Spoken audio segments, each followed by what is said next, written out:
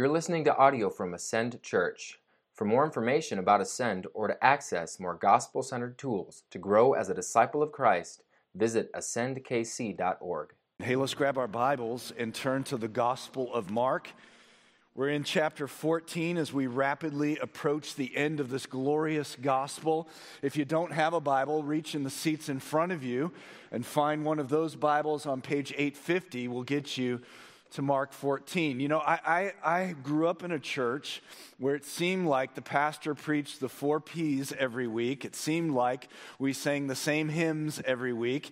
It seemed like at the very end when there was an altar call, we sang Just As I Am.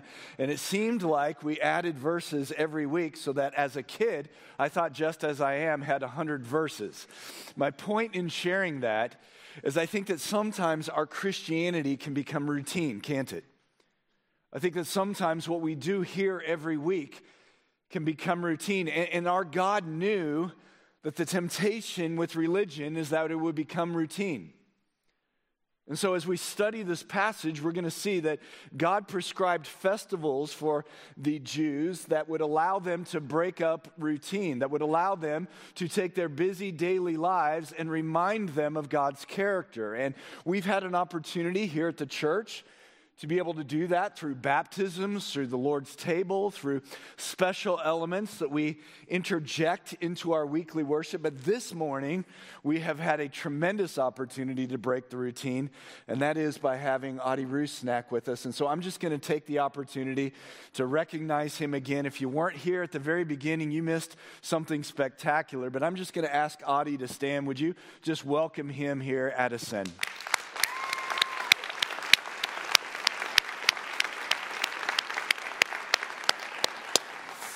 I think it's a blessing to be reminded of Revelation 5, that there will be a day when it is not going to be all Americans that we are standing around. In fact, our ethnicity, our political affiliations will mean nothing when we get to this place where we will all be together and with the same language and with the unified voices, we will worship our great God and Savior, Jesus Christ. Well, as we turn to Mark chapter 14, let me read the 11 verses. As I do, you will probably find this account familiar. If you've grown up in the church, if you've read the Gospels, you know that this account occurs in 3 of the Gospels, and a similar account occurs in the Gospel of Luke.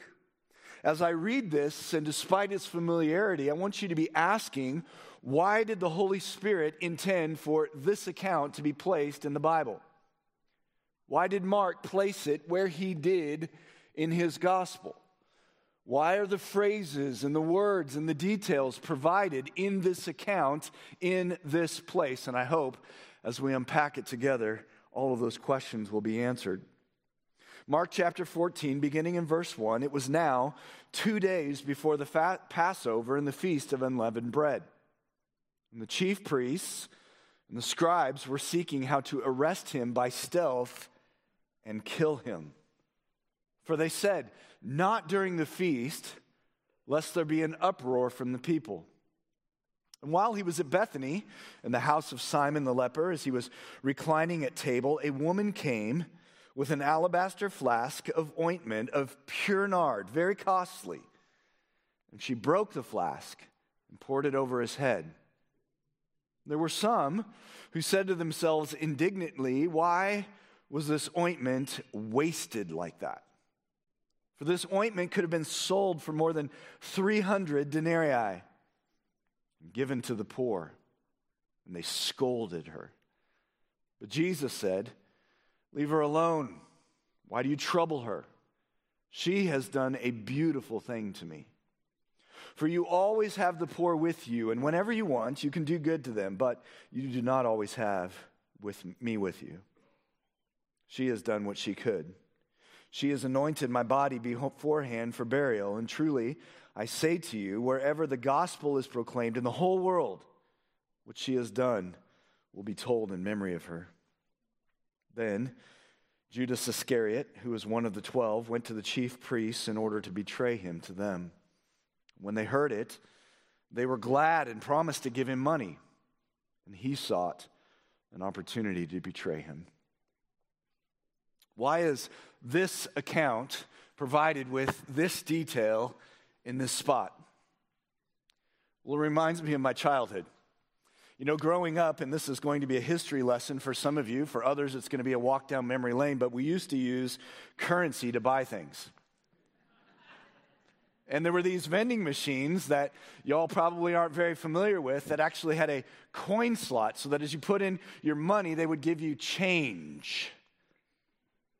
And so as a kid, what we would do is we would go through the airports and through the malls, and we would find one of these vending machines, and we would stick our finger in there, hoping that somebody forgot to get their change, and maybe we would find a quarter. Remember those days? Well, I was sitting in an airport one time, and out of the corner of my eye, I saw a paper bill. And so I got closer to it, and as I got closer to it, it wasn't George in the middle of that.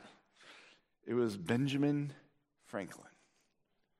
Yeah, some of you are old enough to know what that means. For the rest of you, we'll put a picture up on the screen. And so I saw Benjamin Franklin in the middle, and I had never had one of those paper bills. And so I quickly looked at the corners, and I saw 1, 0, 0, and I started calculating all the baseball cards and all the Nintendo games that I would be able to buy with that. I was getting very excited, and I turned it over, and I saw something like this. And now, it's creative, but I'm reading about Jesus and about the gospel. And even though I'd never had a Benji, I had had plenty of Georges and Abraham Lincolns, and you'll have to Google this one, Andrew Jackson and Adam Hamilton, but I'd never had a Benji. Now, I'd had enough of these paper bills to know that on the backs of them, the authentic ones, was not the gospel. And so as I looked at that Benjamin that I held in my hand and I compared it against the authentic, I realized it wasn't what it claimed to be. And friends, the Gospel of Mark was written in a time that is not so different than our time. Because there's a lot of people walking around who claim to be authentically devoted to Christ. And yet, when we begin to evaluate their lives, when we begin to evaluate who they truly are, we realize their devotion is not authentic. And some might be here in this room. And so the opportunity that we have is to walk through an account that Mark provides for us that is going to give every one of us who claim to be authentic, devoted followers of Jesus the opportunity to see, is it real? Look at the big idea in your notes. True devotion can be difficult for us to verify, but not for Christ. We're going to see 4 litmus tests in this story that will give you and will give me an opportunity to walk out of here to see, are we authentic? Number 1, what motivates your jealousy?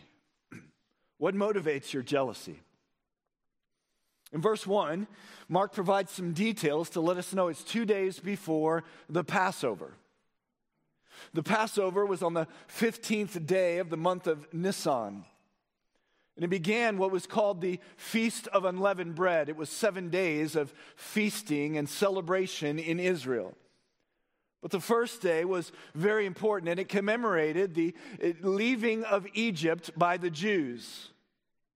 It was the opportunity to remember when the angel of death passed over the Jews who put the blood of the lamb on the doorposts and was able to spare the firstborn sons of the Jews. It was a time of reflection. It was a time of worship. It was a time of great anticipation and also national pride. And there's some groups that Mark reveals to us, the chief priests and the scribes. Now, by this point in the Gospel of Mark, when we see this group of people, we would almost be tempted to boo and hiss.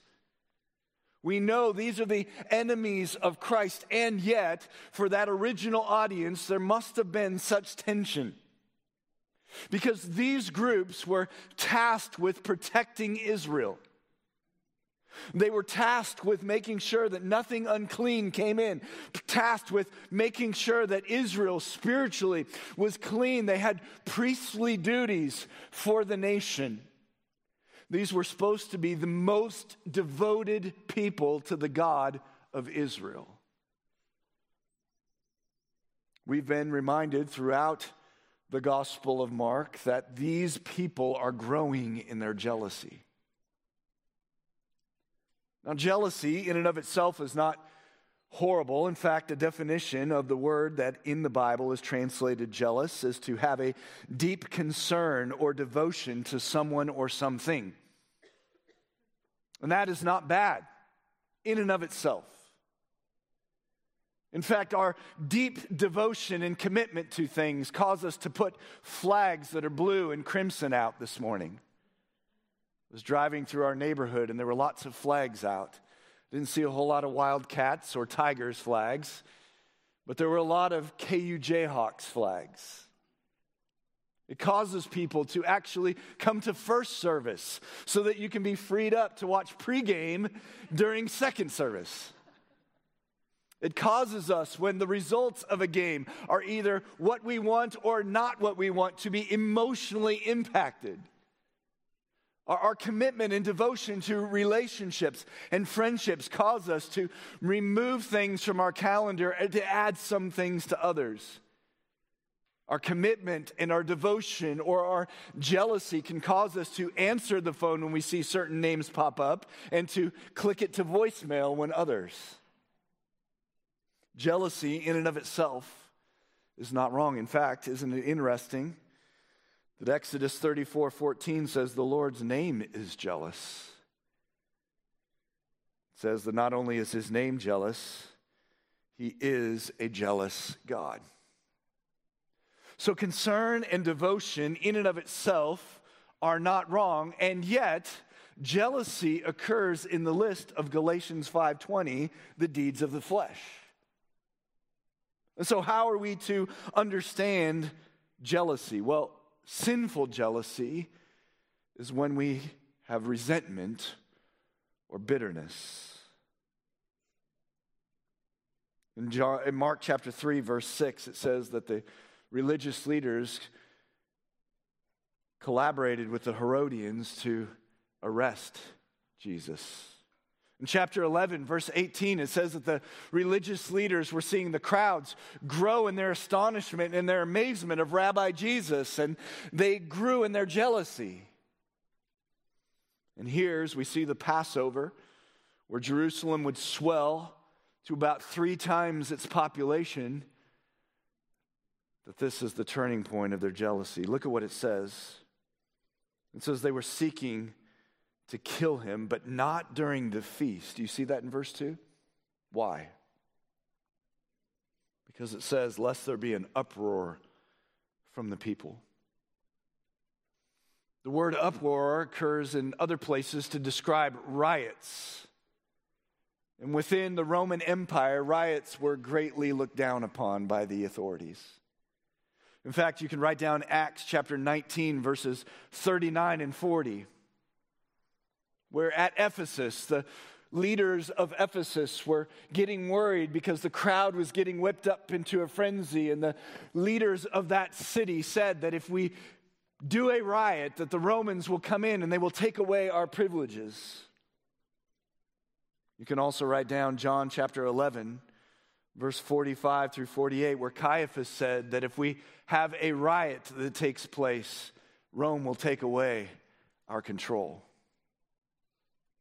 The religious leaders were intensely jealous in a sinful way. And here's the litmus test. I'll have the team put it up on the screen.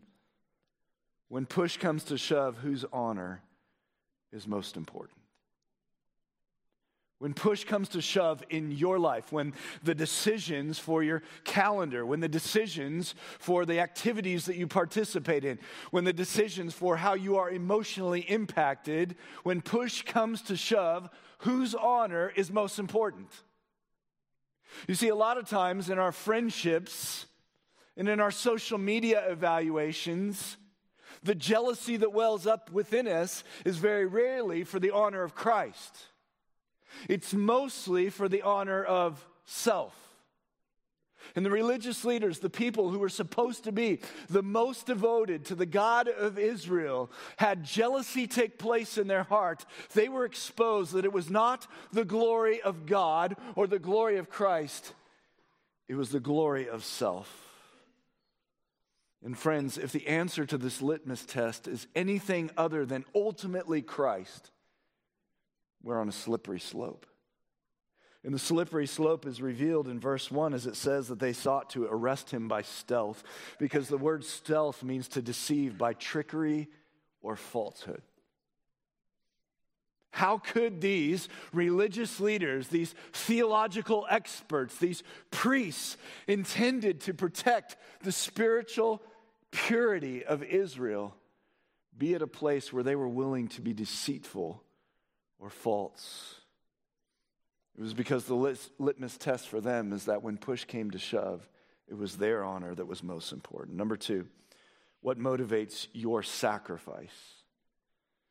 What motivates your sacrifice? There are 2 events in the Gospels that are very similar. There is this one in Mark as well as Matthew and John, and then there is also another one in Luke 7. And as best as I can tell, they are 2 different events. Matthew, Mark, and John put this event at the end of Jesus' ministry. Luke places a similar event at the beginning. And so as we look at this, I'm going to conclude that this is the event that Matthew writes about in Matthew 26 and John writes about in John 12. And so we fill in the blanks by some of the details that Mark provides. Look at verse 3. While Jesus was in Bethany, in the house of Simon the leper. Now, we don't know exactly who Simon was, other than he probably was healed by Jesus from his leprosy. Which, if you've studied the Bible, you know that leprosy was the worst disease that you could get. It not only was physically painful, but it made you an outcast from society. And so Jesus, as it were, took Simon from a living death to a living life. And he was grateful for that. Most likely, this event was in celebration and in gratitude for Jesus healing him.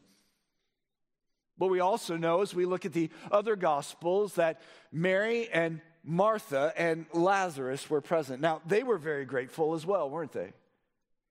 Because in John 11, Jesus had actually brought Lazarus back from physical death. So Mary and Martha were there.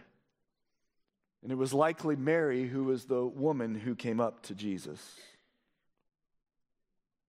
Now, what's interesting about this is that we can find parallels in our own lives, can't we? I was reading a commentary on the Gospel of Mark, and the commentary writer was talking about the student ministry wing of his church that was filled with couches.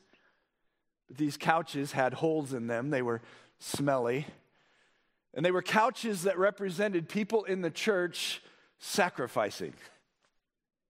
And what they were is couches that were no longer worthy of being in those people's house. And as they upgraded couches, they thought, well, these are worthy of the Lord's house. Now listen, there's nothing wrong with donating old couches.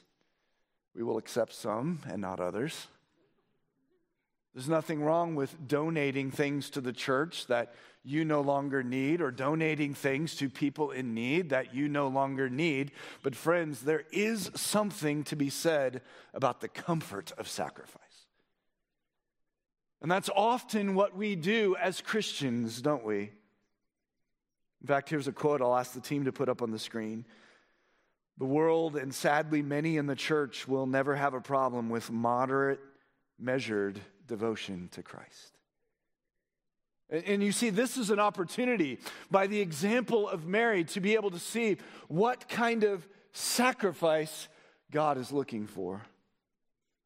Look at the details that Mark provides. And before we even get to the flask of ointment, look at this detail. A woman came to Jesus. In an ancient culture where a public event was taking place, where men and women were present, it was unacceptable for a woman to approach a rabbi. And yet this woman, Mary, did not care. She approaches Jesus and she comes with a box that in the ancient world would have immediately been identifiable. An alabaster box was reserved for a special use, and that was to carry extremely costly ointment. And in fact, Mark unpacks this with a list of details that are not needed. All that would have needed to be written for the ancient audience was an alabaster box. But look at what he says. It was an alabaster flask of ointment of pure nard. Now, this ointment was reserved for one place and one place alone, and that was India, a long ways from Jerusalem.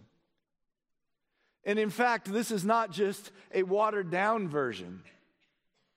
This is pure, genuine nard. And then Mark adds it's extremely costly. In fact, we'll read in a couple verses later that it actually would have cost about a year's salary for a laborer. Look at what it says in verse 3. It says that she broke the flask. Now, as we look at this, as you study history, you might be tempted to think that all she did was break off the neck of the box. But what we see in chapter 12 of verse 3 of John is that it filled the room with the ointment's aroma. And so most likely what she did is she actually broke the flask completely so that there was no going back. And what we see in these details is that this woman is sacrificing immensely. And then look what it says. It says that she poured it over his head. Now, it would have been amazing if she would have poured it over her head so that everywhere she went, the smell of the ointment would have been smelled, but she poured it over Jesus' head. Friends, what an example of sacrifice. What's interesting, though, is Jesus' commentary on it. Look at what it says in verse 8. She has done what she could, which draws our attention back to chapter 11 with the widow's pennies. He says, she has anointed my body beforehand for burial. This is an interesting phrase, one that until I studied it this last week, I didn't fully comprehend. Now, what it would seem for us who know the rest of the story is that this woman understood that Jesus was about to die on the cross and that 3 days later he would rise from the grave. But when you read John 11, they didn't understand the details of what was going to happen. In fact, Jesus said, I am the resurrection and the life. And Martha responded by saying, I know that someday we all will resurrect. So Mary does not fully comprehend the symbolism that is going on here, but Jesus does. I think what's interesting of what Jesus says is that he provides both symbolism as well as a physical commentary. Look at what it says in verse 8. She has done what she could. She anointed my body beforehand for burial.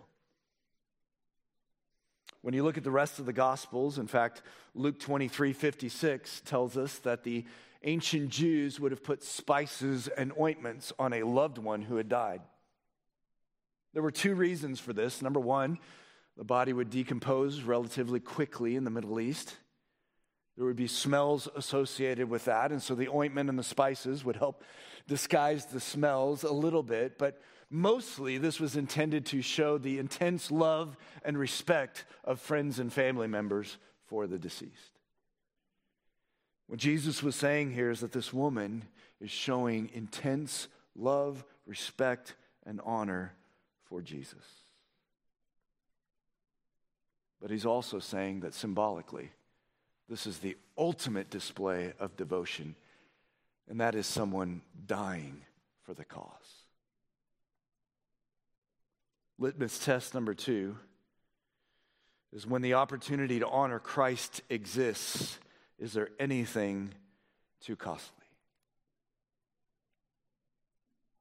If you were to say to Jesus, you can have anything at all. I will go anywhere. I will do anything except.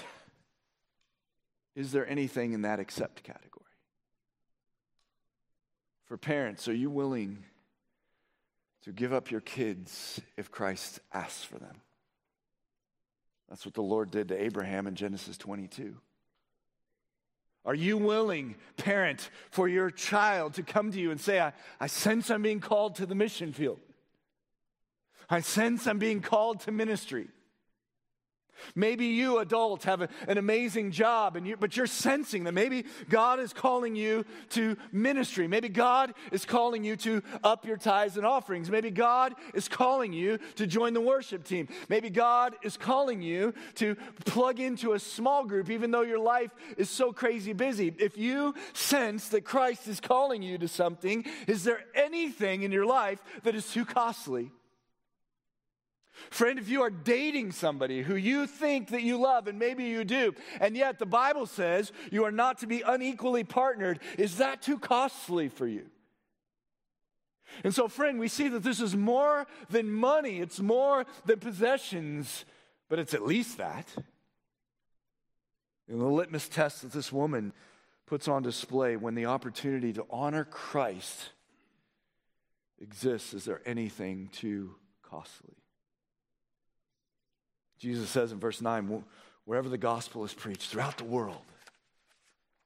Now again, don't just read this as a 21st century American reading the 66 books of the Bible. Read this as a first century Jew.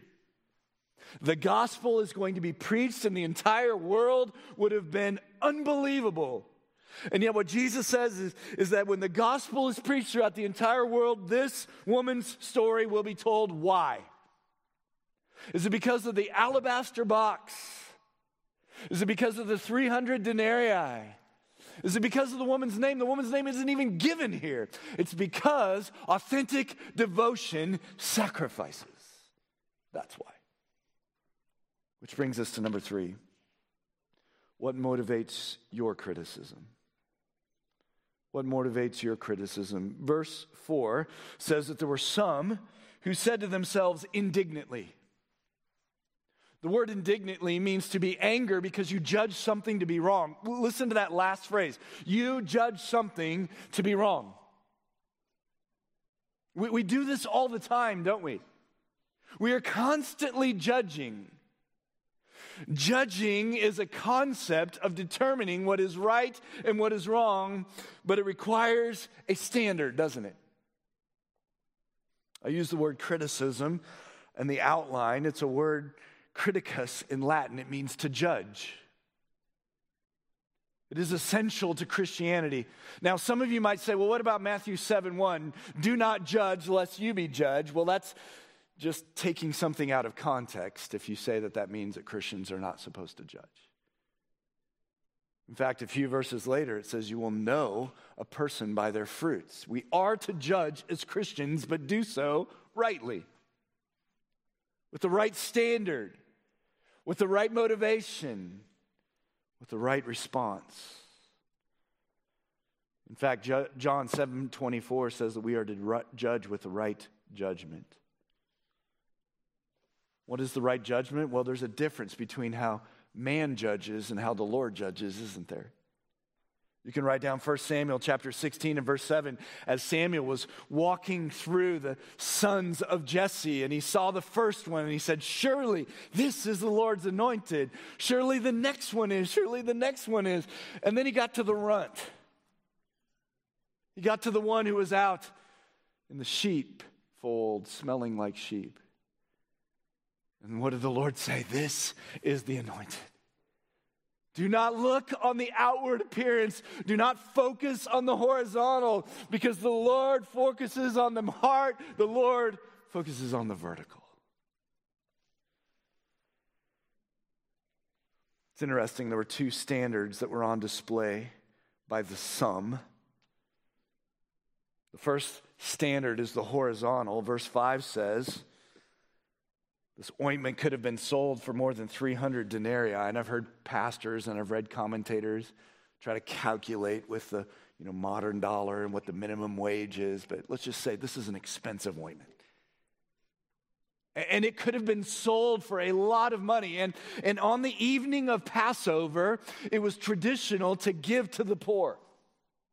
And so everything is setting up here perfectly for the systems to argue, to sell it, don't pour it out. And I'm a systems guy. I love statistics. I love logic. So I'm actually tracking with these disciples. In fact, John says that Judas started the argument. Matthew says the disciples chimed in. And so the devoted ones to Christ, I'm following their logic here. You could sell all of this and give to the poor. But then there was also a selfish evaluation. John 12:6 says that Judas' motivation was so that he could rob from the money bag.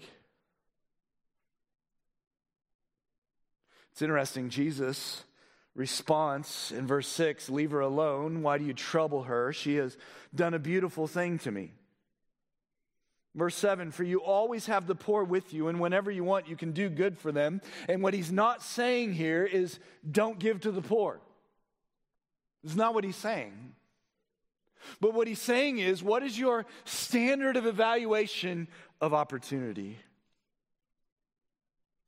Here's the third litmus test. When it comes to your process of evaluation, is the glory of Christ your number one? Is the glory of Christ your number one? See, look at the responses of the two. The same event is being evaluated, isn't it? The same event is being criticized by both the disciples and Jesus. Criticized from the standpoint of determined what was right and what was wrong. And listen to this. What's fascinating is that the devoted ones to Christ conclude that this event was a waste. Isn't that fascinating? As that the ointment was poured out on the head of their rabbi. It was poured out in honor of Christ. And the response was, it was a waste. And yet look at Jesus' response. He says it was beautiful.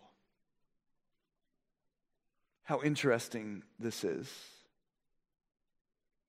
Before we move on to the final litmus test, I want to home in on two realities that I pray will either be encouraging to you or convicting. The first one is, are you willing to walk away if Christ demands it? Are you willing to walk away if Christ demands it? Are you willing to walk away from your job? Are you willing to walk away from your social media presence? Are you willing to walk away from comfort? If Christ demands it, are you willing to walk away? Listen, if you do, your friends and family won't understand. I can promise you that. They're going to call you a radical. When you come out of the manager's office and your colleagues say to you, well, what's going on? And you say, listen, I'm leaving my job that I get paid well for, that I'm on a good trajectory to go to seminary. They're going to say, that's crazy. When you come out of a meeting with your boyfriend or girlfriend and your friends say, what just happened? And you say, I broke up because we're not pointing each other to Christ. Your friends are going to say, that's crazy. But my question to you is, what is your standard of judgment? What is your standard of evaluation? If Christ demands it, are you willing to walk away? But then if I just leave you there, there's a lot of uncertainty. There's a lot of potential confusion. Because how do you know if Christ demands it? Because there's a lot of people who would say, well, it just feels right to me. There's a lot of people who would just say, well, God told me. How do you know whether or not Christ is demanding it? Well, that's the second question to ask yourself. What is your process? What is your process of evaluation? 3 things that I would give you prayer, the word, and counsel. Prayer, the word, the Bible, and counsel. And listen, counsel is not just people who are going to tell you what you want to hear. You remember that story in Kings where Ahab and the king of Judah are evaluating whether or not they should attack? And all the prophets come and they say, yes, you should attack, you should attack. And the king of Judah says, is there anybody else? And Ahab says, yes, there's one other prophet, but I hate him because he always tells me what I don't want to hear. You need those people in your lives that are willing to tell you what you don't want to hear when it's grounded in Scripture. And so, friends, prayer, the word, and counsel. And let me tell you, write down Proverbs 18:1. I cannot tell you how many people in my years of ministry experience will come to me and they will say, Pastor, I'm moving my family, I'm starting a new job, and I'll say, what counsel have you sought? And you said, well, I've just been praying about it, and I've talked to my wife about it. I'm like, well, okay, and who else? And they say, nobody else. He who isolates himself is a fool. Friends, this is one of the greatest gifts that God has given to Christians, and that is the body of Christ. You have 6 elders in this church who, by the patterns of their lives, have patterns of godliness. Not perfection, but godliness. You have 6 elders in this church who are men of the word, who are qualified to be elders because they have discernment, because they can refute false doctrine. You have 6 men in this church whom you can go to, who are accessible, who you can email at elders@ascendkc.org, and you can ask them, can I grab a coffee? Can I treat you to lunch? Can I get a Zoom call? Can I meet with you during one of the services, in between one of the services, who will weigh what you're struggling with or what you're processing with Scripture and with the glory of your Christ, and are going to give you counsel. You have small group leaders. You have deacons. I'm looking out on a group that is demographically a wide range. This is not a young church. This is not an old church. This is not a mid-century church. It is a wide range church, and I love that. But friends, I'm looking out on a bunch of older people who have settled into a rut of retirement, spiritually speaking.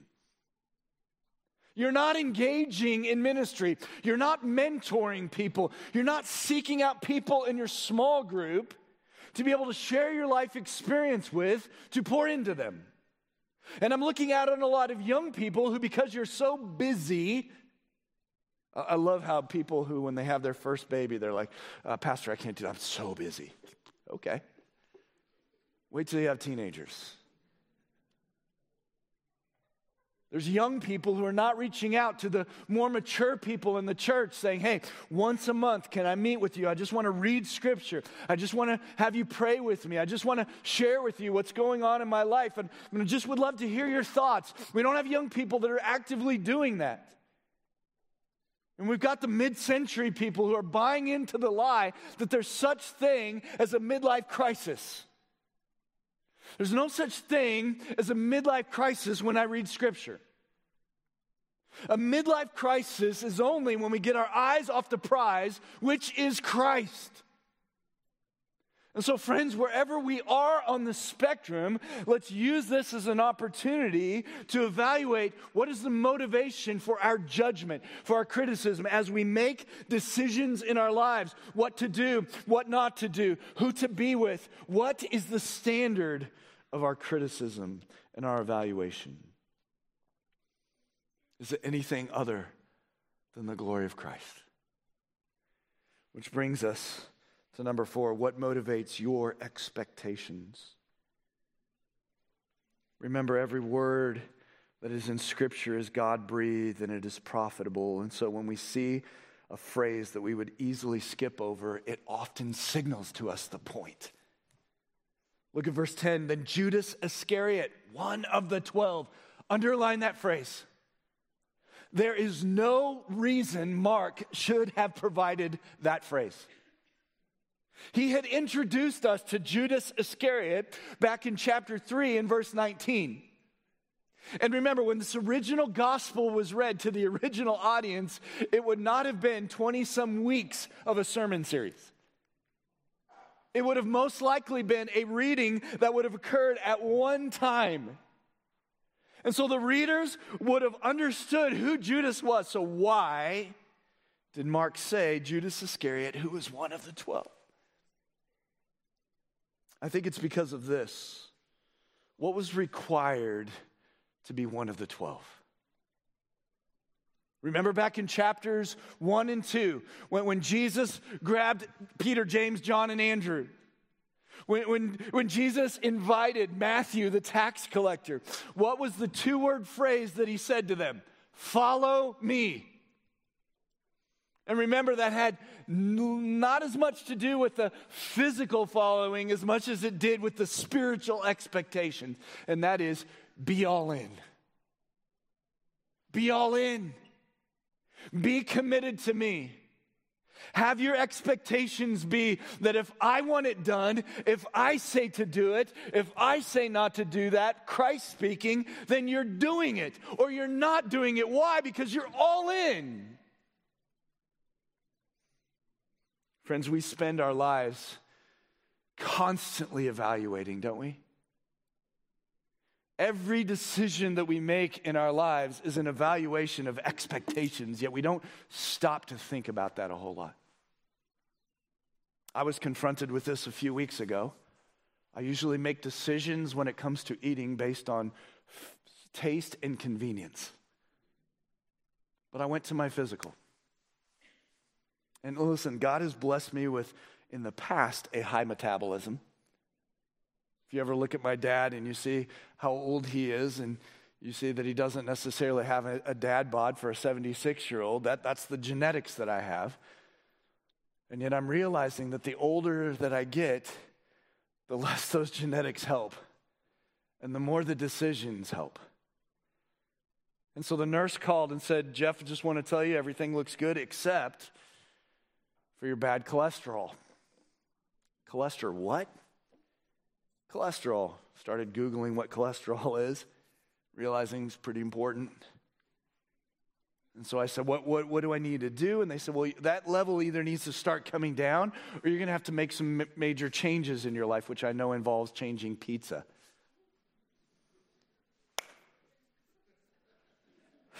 So I started looking at that nutrition box on the back of all of our food. Don't usually look at that. Don't really care about it. Taste and convenience. And for me, the majority of my lunches when I am not meeting with one of you have been eggs rolled up in a tortilla.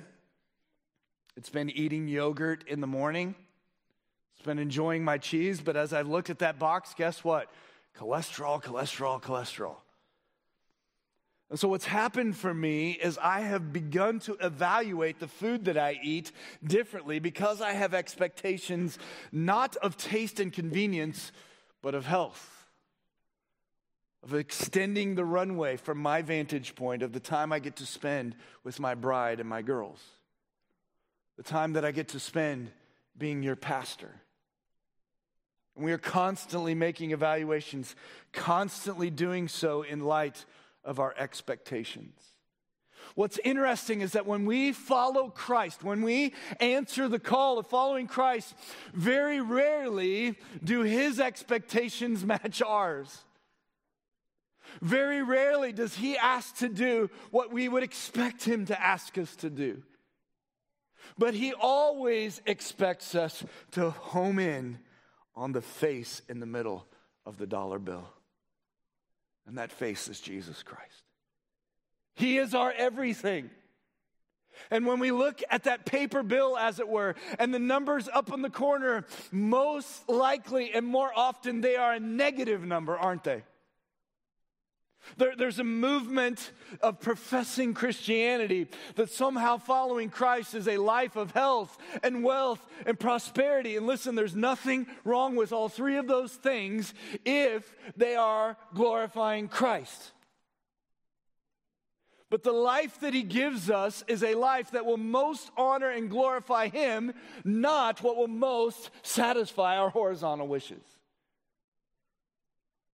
And so it's important for us to remember that often his asks are opposite of our expectations. But what he doesn't do is just say, suck it up and do it. What he does is remember whose face is on the dollar bill. Remember whose face we're pursuing. This is Christ. And friends, too oftentimes when I say that, we run that through a filter of a Christ of our own designs and our own expectations, and saying that Christ is at the center does not raise our excitement. But when we study the Jesus Christ of Genesis to Revelation, not just the Jesus who heals a few people, not just the people who casts out some demons, not just a Jesus who extends mercy and grace, but the whole package, that he is the one that will bruise the serpent's head, that he is the offspring for the whole purpose of the Abrahamic covenant, that he is the one who fulfills what Israel could not fulfill, that he is the son of David that fulfills what Solomon could not fulfill, that he is the ultimate Adam, that he will be the one that we dwell with in eternity. And I hope, friends, that at some point this is exciting you. And you're allowed to say amen in here. Because amen means truly, it means we agree. And so, friends, when it boils down to expectations, if our expectations will be satisfied by anything other than Christ, we are in the same position as Judas, one of the 12. Look at what it says. He went to the chief priests in order to betray him to them. When they heard it, they were glad and promised to give him what motivated him: money. And he sought an opportunity to betray him. Litmus test number 4. When you consider your life expectations, does everything take a back seat to the agenda of Christ? I love how that's worded because, listen, there's nothing wrong with taking a job because it pays more. There's nothing wrong with moving to a place because it's a warmer climate. There's nothing wrong with making decisions to come to first service so you can watch the game at 1:20. There's nothing wrong with those things as long as they take a back seat to the glory of Christ. Because after all, what does 1 Corinthians 10:31 say? It is the blueprint for our life. Whatever we do, whether we eat or we drink, we do all to the glory of God. Is that our expectation? Would you bow your head and close your eyes? There are two common denominators in these accounts. There's the common denominator of self, and there's the common denominator of Christ. The common denominator of self brings us to a place where we look at the pouring out of ointment and sacrifice and conclude, what a waste. It's where the horizontal eclipses the vertical. It's where human logic supersedes theological logic. And so my question to you this morning is this: are you in a place where the common denominator in your life is Christ? The decisions that you make, the priorities that you keep. And friend, it's impossible for that to take place in your life unless you have first committed your life to Christ. So have you ever had a time in your life where you've laid aside self and surrendered by taking up the cross? Turned from your sin and asked God to forgive you, not because of anything that you could do, but because of the completed work of Christ. Have you devoted yourself to being a servant of the King? If not, would you do that this morning? And then if you have, this is your opportunity to evaluate the paper bill of your devotion. Who's at the center? Is it Christ? Is he the filter through which you look at all of life? Is he the filter that you run your thoughts through? What is your motivation?